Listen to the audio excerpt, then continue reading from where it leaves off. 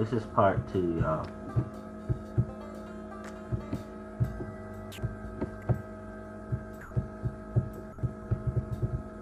There have always been mean people who cloak their unkindness in religious devotion, one minister in a conservative denomination told me.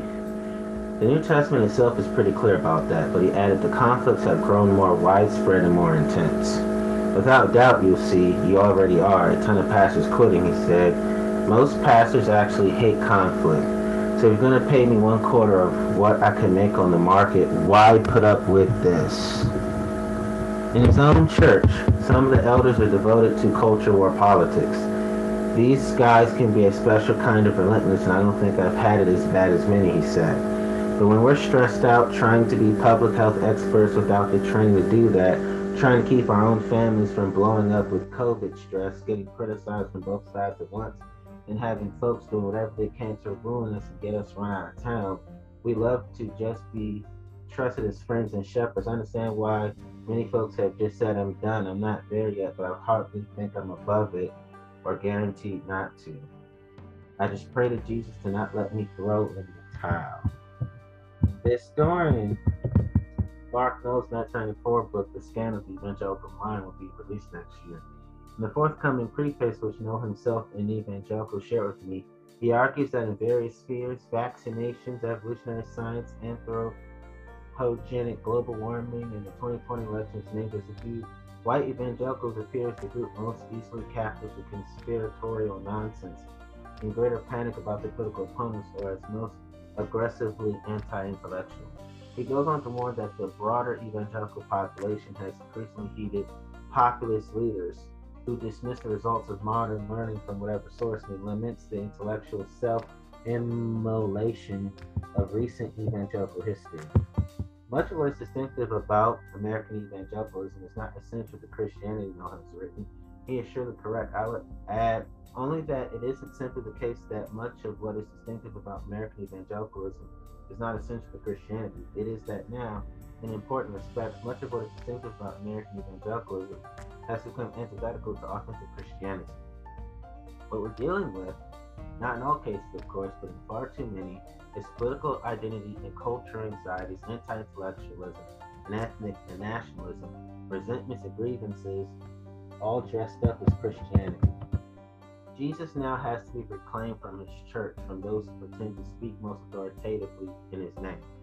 Too many Christians have domesticated Jesus by their resistance to his call to radically rethink our attitude toward power, ourselves, and others.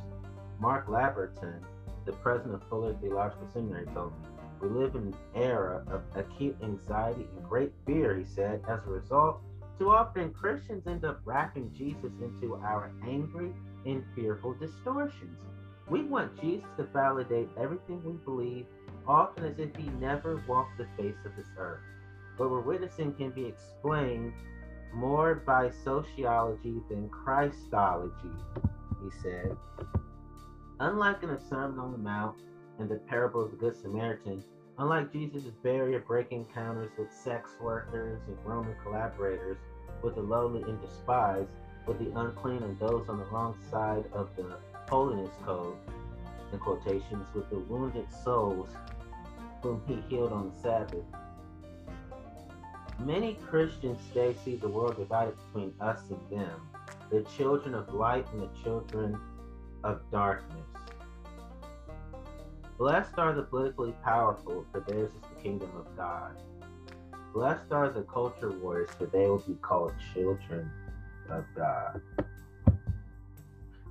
That's not in the Bible, but that is a mentality that many people who self-profess to be believers have.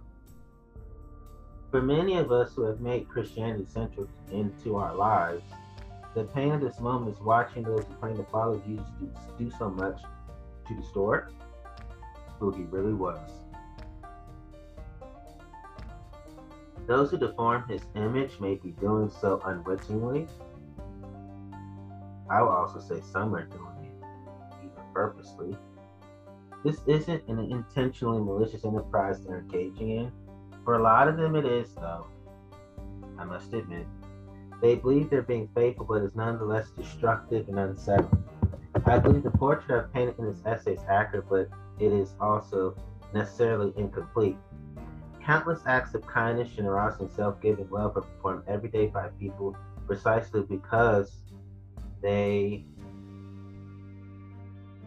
are people who go by Christian values to be good natured. And the same thing can be said for people of the other religions, and the same thing can be said for people who are seculars. So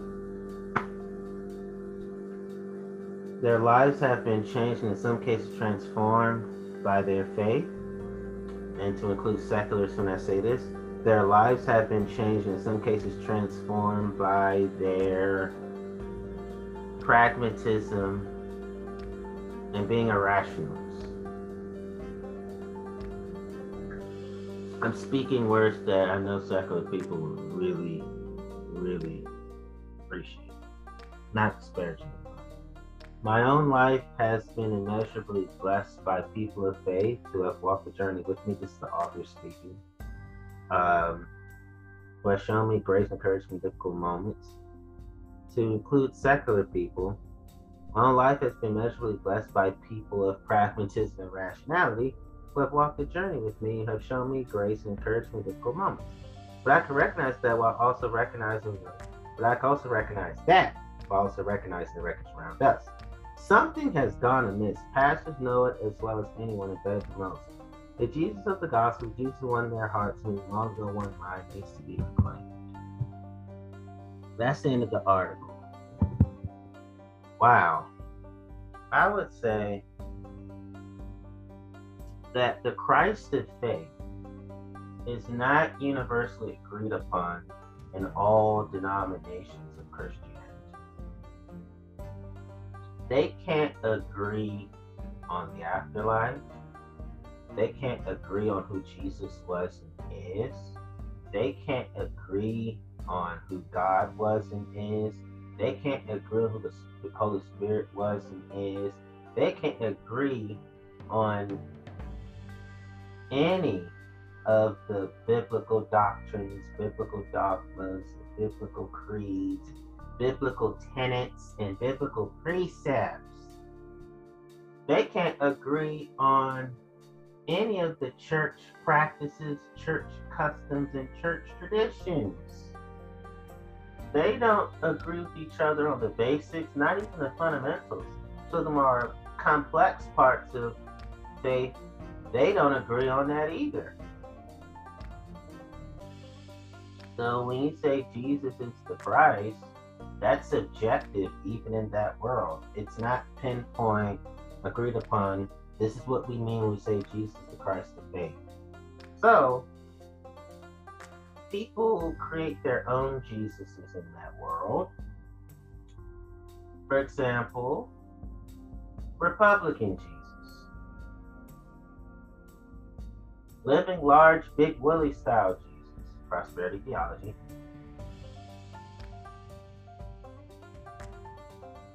Trump-looking Jesus.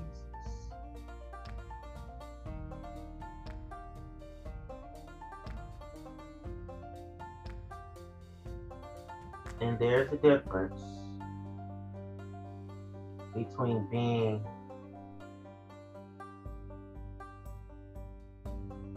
a Republican who can stand up to their own party when they embrace Donald Trump. And then there's just Trump-lookians. So I had to put that distinction on purpose for discernibility. And if that's not a word, I just made it up on the fly.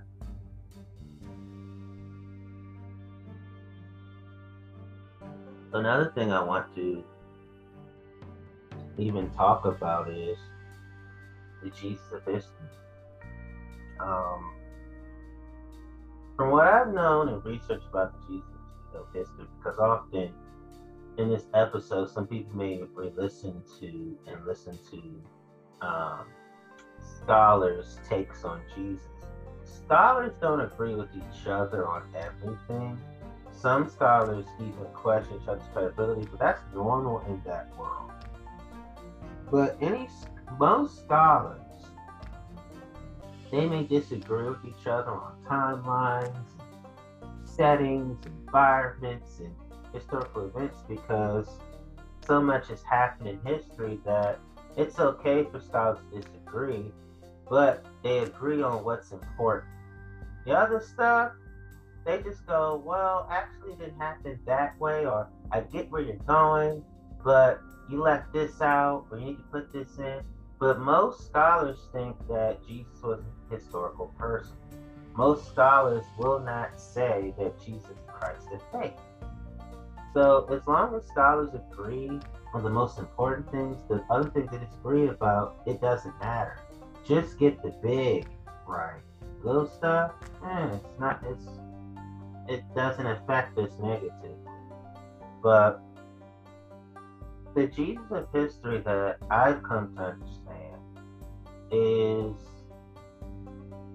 not this religious zealot that people make him out to be. I've done my research, and I think that the Jesus of history completely contrasts the Christ of faith based upon how religion is defined. What does that mean? When I read the Bible, I started understanding that Jesus is not a fan of religion because religion in his time meant don't hang out nor show God's love to sex workers. That's how the Pharisees thought. The Pharisees and teachers of the law, these were Jewish people who, of course, they believed in supernaturalism and God, but they were legalistic, ancient Jewish people who believed in supernaturalism. So they gave Jesus static for showing God's love for sex workers. I'm only speaking this way because most people understand bits of Jesus' life from what they read in the Bible. So I'm just speaking biblical theology. So Jesus was not allowed to show God's love to sex workers according to the Pharisees. Jesus was not allowed to show God's love to tax collectors according to the Pharisees. Jesus was not allowed to show love to anybody. The Pharisees thought, oh, okay, we believe in otherism and tribalism, elitism, and favoritism when it comes to those people over there. So they were the first people to say, who's going to pay for the wall? Yes, the Pharisees were the Donald Trumps of the first century. Yes, if you really read about them in the Bible, for example, they colluded with the Romans to assassinate Jesus. It's no different than Donald Trump's supposed ties to the Italian mafia. I'm not saying Donald Trump is a killer. I'm just saying that there's this crime culture. If you look at the life of Donald Trump and the life of the Pharisees knew that thou shalt not murder was a part of the Mosaic 10 Commandments. But they broke that rule when it came to Jesus. So, Donald Trump is not new. There have been Donald Trumps before Donald Trump. Adolf Hitler is worse than Donald Trump because he actually would say, 6 million of y'all Jews got to go. Adolf Hitler believed in Holocaust. So that Hitler spirit is still alive today. Hitler's not the only Hitler. Saddam Hussein, Osama bin Laden, Idi Amin, Mussolini. Evildoers have replicates and duplications.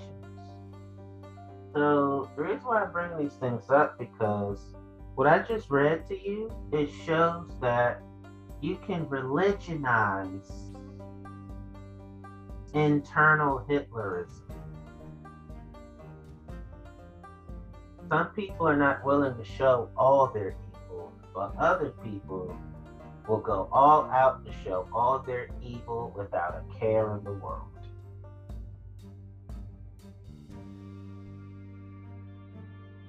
And so I wanted to bring this up because what I just read to you about the people that Jesus spent time with, I could never understand why are so many believers trying to make Jesus out to be this super pious, heavy on religion type. I don't see that in the Bible. How? If the least of these, the outcasts, those the margins or the marginalized, the disenfranchised, the rejected, the despised, the scorned, the forgotten, the lonely, sex workers, tax collectors, women, children, the elderly, the poor, widows, orphans, strangers, and I mean Roman centurions and their servants, and a woman who is said to have had 5 husbands and was with somebody who was not her husband and supposedly lived together, and Samaritans,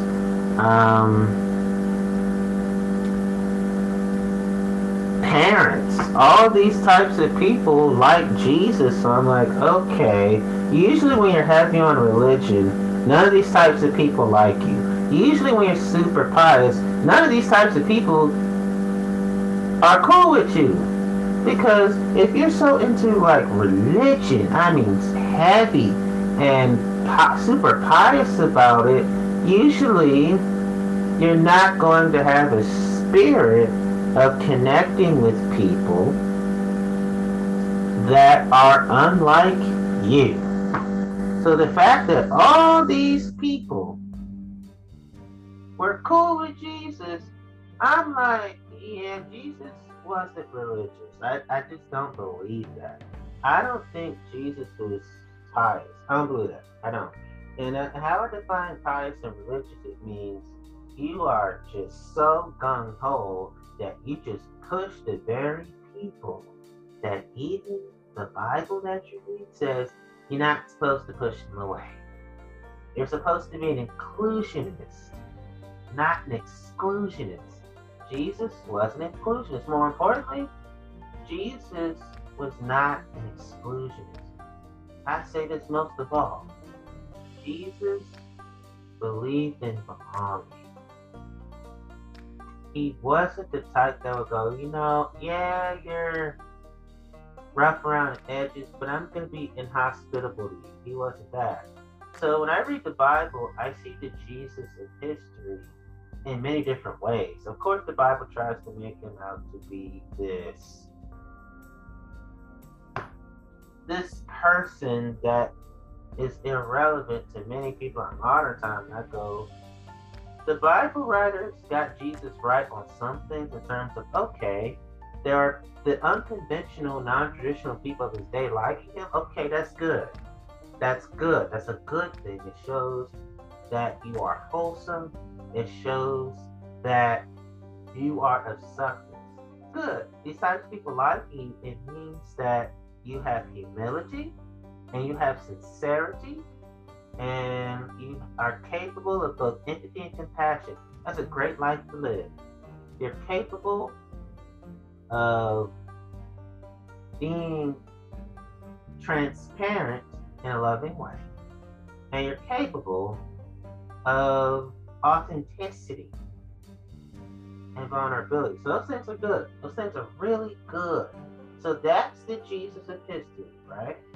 But when I read the Bible,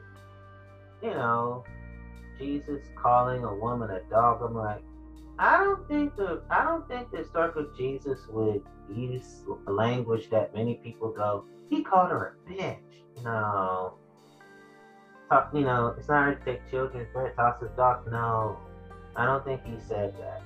I don't think so. I think they were trying, Bible writers are trying to have this balance of we can't make him too religious, but we gotta make him like gung ho on faith.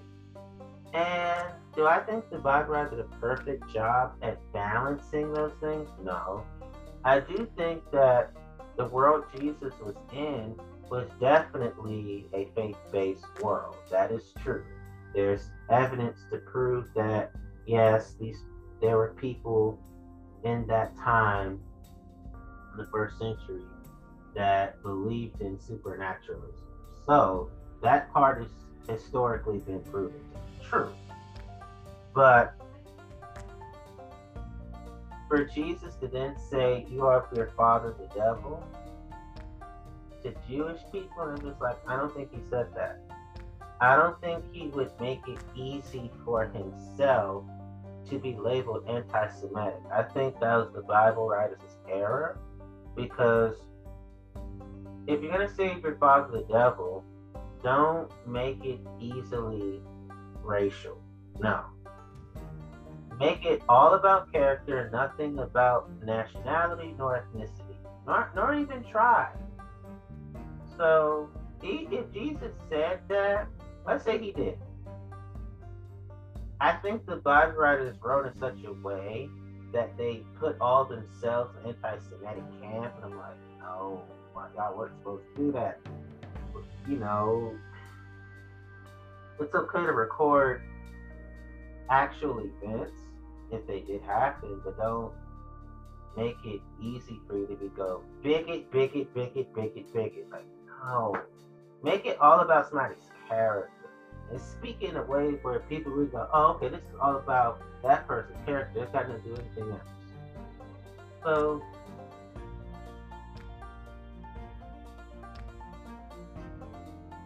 there were conflicting passages when Jesus said, I did not come to bring peace but a sword. As well as telling his disciples to buy a sword, and then saying, hey, you can't be using swords. You can't be chopping people's ears off, Peter. You gotta put your sword away.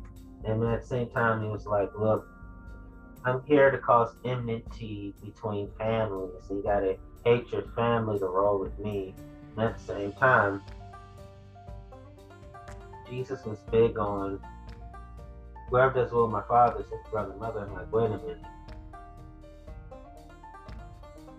To me, it's contradictory because I understand that Jesus understood, acknowledged the best of his ability of chosen family, but I don't think the word hate is an appropriate word to have people to be down with you. Like, it doesn't. I don't think hate is the right word.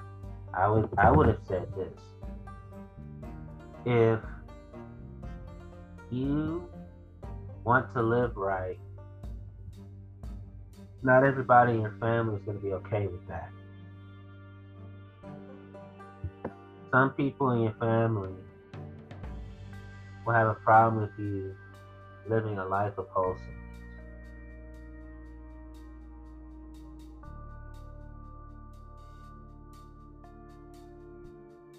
Now, that makes sense. When you say hate, it's like, do I have to mistreat my family just to roll with you? No, it ain't gotta be that. And what I never liked about how they depict the biblical Jesus was he seemed to be contradictory on the subject of violence. Like, at times, Jesus was violent if you look at, making a whip of cords, flipping over tables, scattering the coins and money changers. And at the same time, was talking about love your enemies as yourself and love your neighbor as yourself. But if I love people, I can't be violent towards them. I have to be peaceful. So what I never liked about the Bible, with some of the things I don't like, was there was never an agreeable position on the subject of violence, the subject of the death penalty, the subject of murder, the subject of self-defense, the subject of war. I mean, just war theory is debated even in the Christian world because a lot of the Christians I knew, especially the much older ones who grew up in the old school era, a lot of them served in armed forces. So it's like, how do you look at Ecclesiastes 3? One of the verses says there's time for peace and time for war, but at the same time, you have to be a non-violent human being. Borderline pacifism, right? You know, when Jesus talks about basically let people steal your stuff and don't try to get it back, don't even be by force. And it's like, huh? I wish Jesus would have just given, even the Bible writers, just give an agreeable position, whether it's for just war theory or against just war theory. And then, real quick, before I forget, I want to talk to you about my teachers. Okay.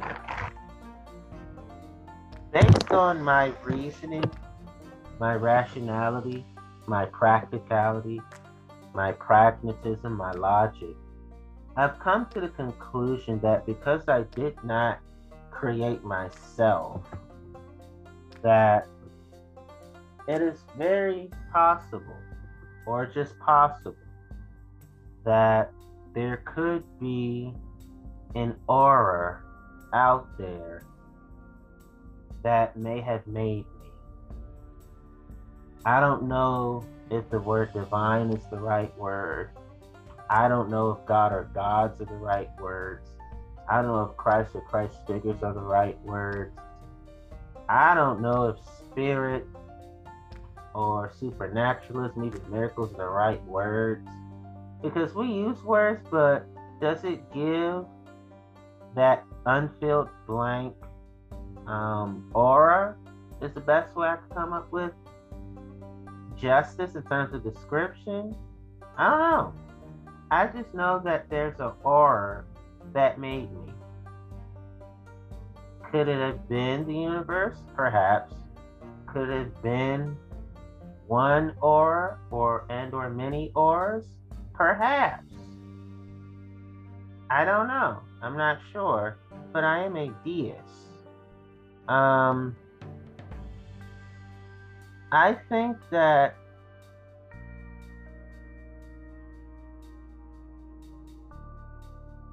all views on what is called divinity should be respected so long as they do not cause harm or oppress the views of others. I'm cool with that. You can practice religion, faith, spirituality as long as your values are not causing otherism, tribalism, elitism, and favoritism. So that's what I would say. And I would say to the human beings who are faith-based, they should be free to find and worship God the one they call God in their own ways. Whoever it is, their deity, they should be able to do that. Just don't ruin people's lives with your beliefs. I would say that humanity was given reason and conscience so we could develop our own moral and ethical principles. Could it have been from that aura? Perhaps. What is that aura? I don't know. Maybe that aura gave us reason and conscience so we could develop our own moral and ethical principles. I'm not sure. I would say the order and complexity of nature and the universe makes some kind of aura self-evident, like it draws more attention to that said aura. I say aura because that is the best way I could describe it. To me, aura is this energy that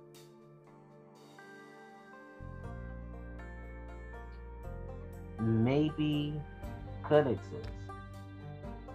Do I know fully for certain? No. Aura is the distinctive atmospheric quality that seems to surround and be generated by a person, thing, or place. Aura, in spiritualism and some forms of alternative medicine, is a supposed emanation surrounding the body of a living creature and regarded as a central part of the individual. So, could we be equal to this aura?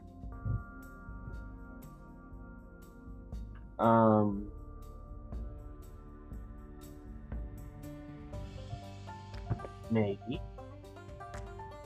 Could we be above this aura? Maybe. Could we be lower than this aura? Maybe. I don't know. But I think that there's an aura that's self-evident, meaning it's a feeling. It's something, I don't know what that aura is. It makes it evident in my life. What does self-evident mean in my life? Meaning it makes me think, what created the universe? Who created the universe? I think it was an aura of some kind. I just don't know who and what that aura is.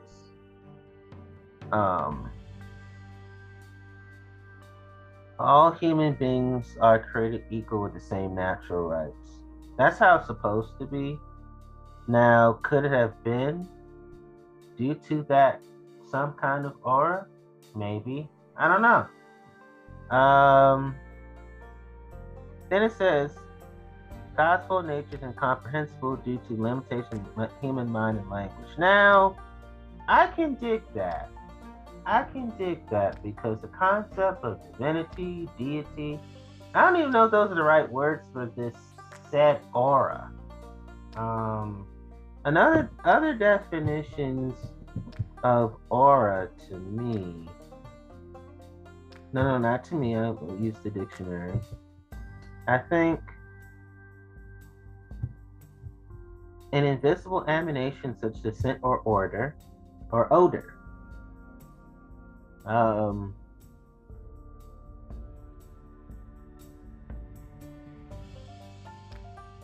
Allegedly discernible by individual supernormal sensibility.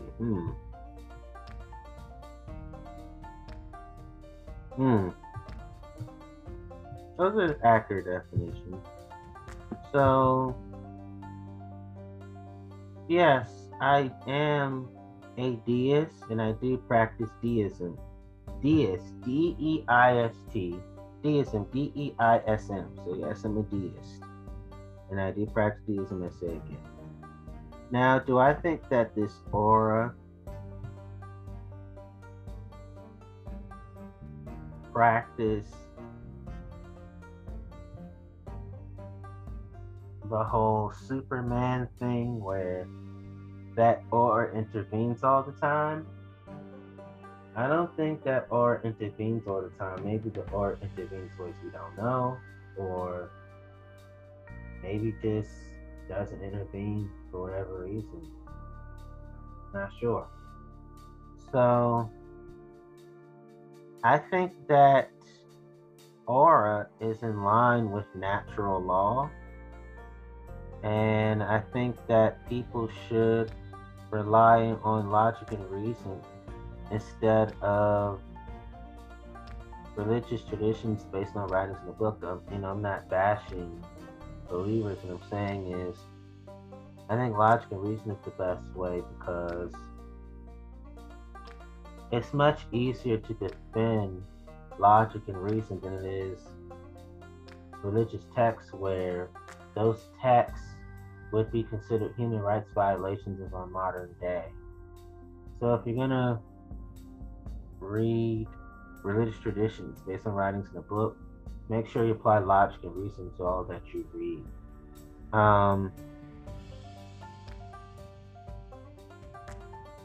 I think the world was created by an aura.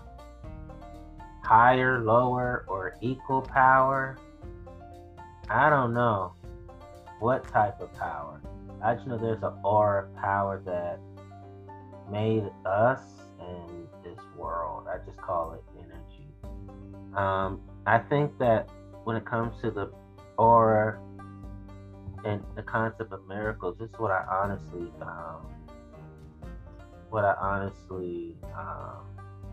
would say that the fact that we're all here and that we can give each other the miracles of love, joy, peace, patience, kindness, faithfulness, gentleness, self-control. When I say faithfulness, I'm talking about a person who is committed to doing right and being of integrity. So I look at miracles as all the positive character traits. I think those are all miracles that people can have an easier time relating to. So that's what I am. I'm a deist, and that's the last time I'm saying it. I'm also interested in pantheism, and I want to make sure that I get y'all the basics of what that means.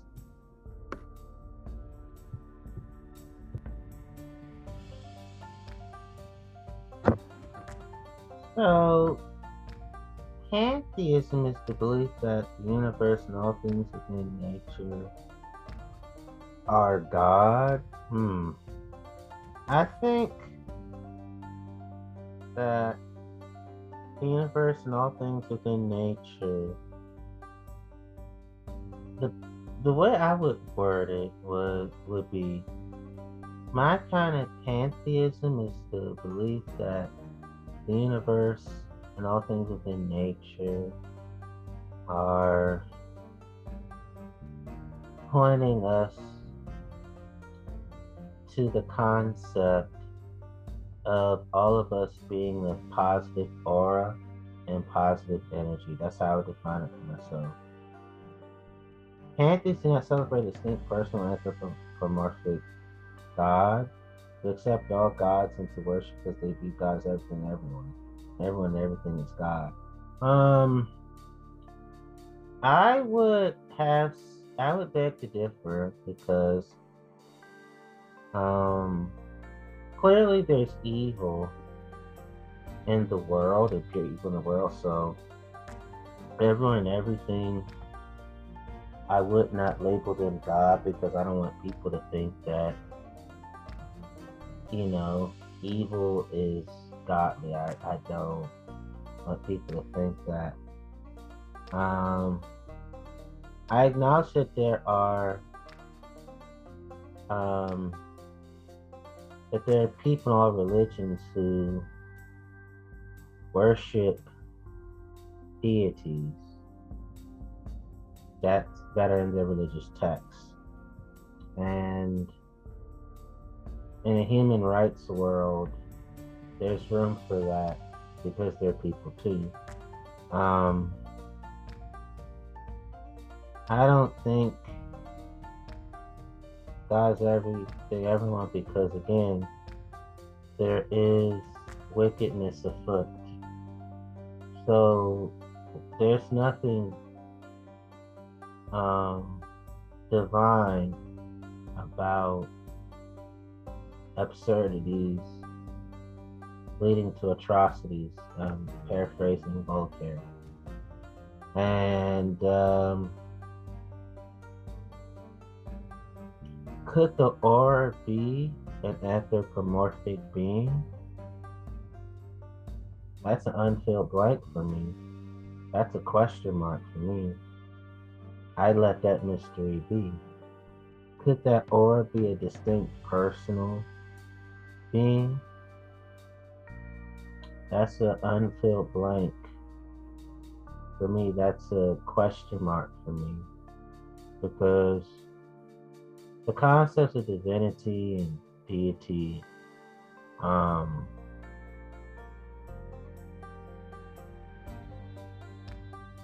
are above my comprehension.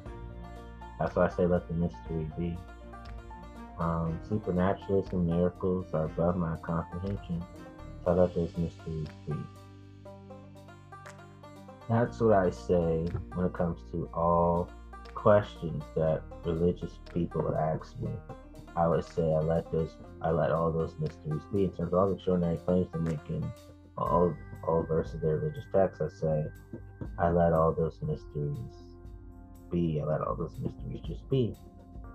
So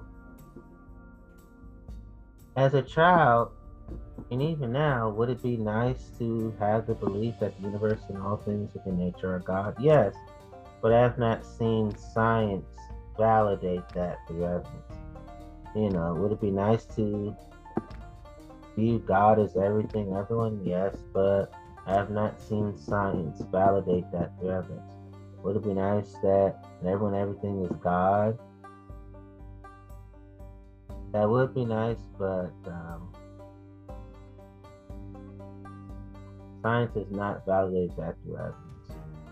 A God being distinct, personal, or anthropomorphic God, it'd be nice to have that, but I have not seen science validate it through evidence.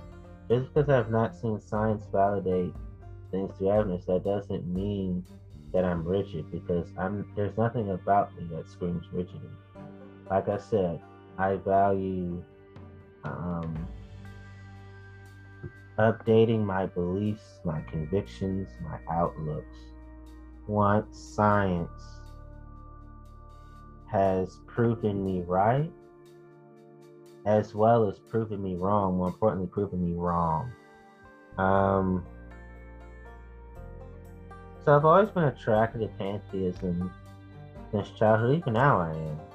But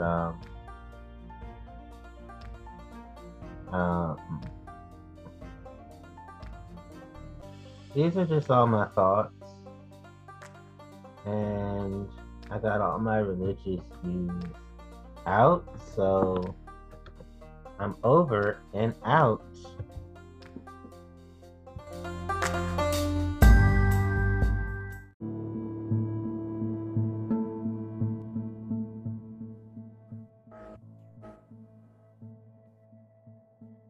I just recognized something. I can't complete the episode yet because I wanted to be clear that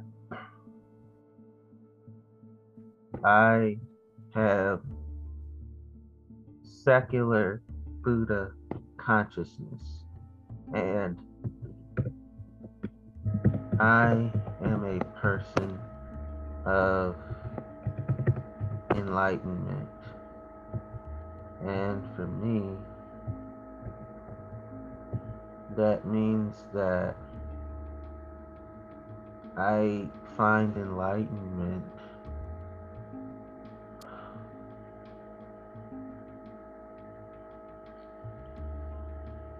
in all areas of life of my own, and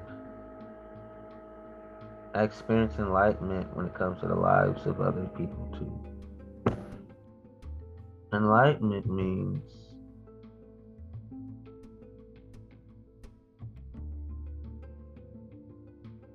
insightfulness to our intuitions.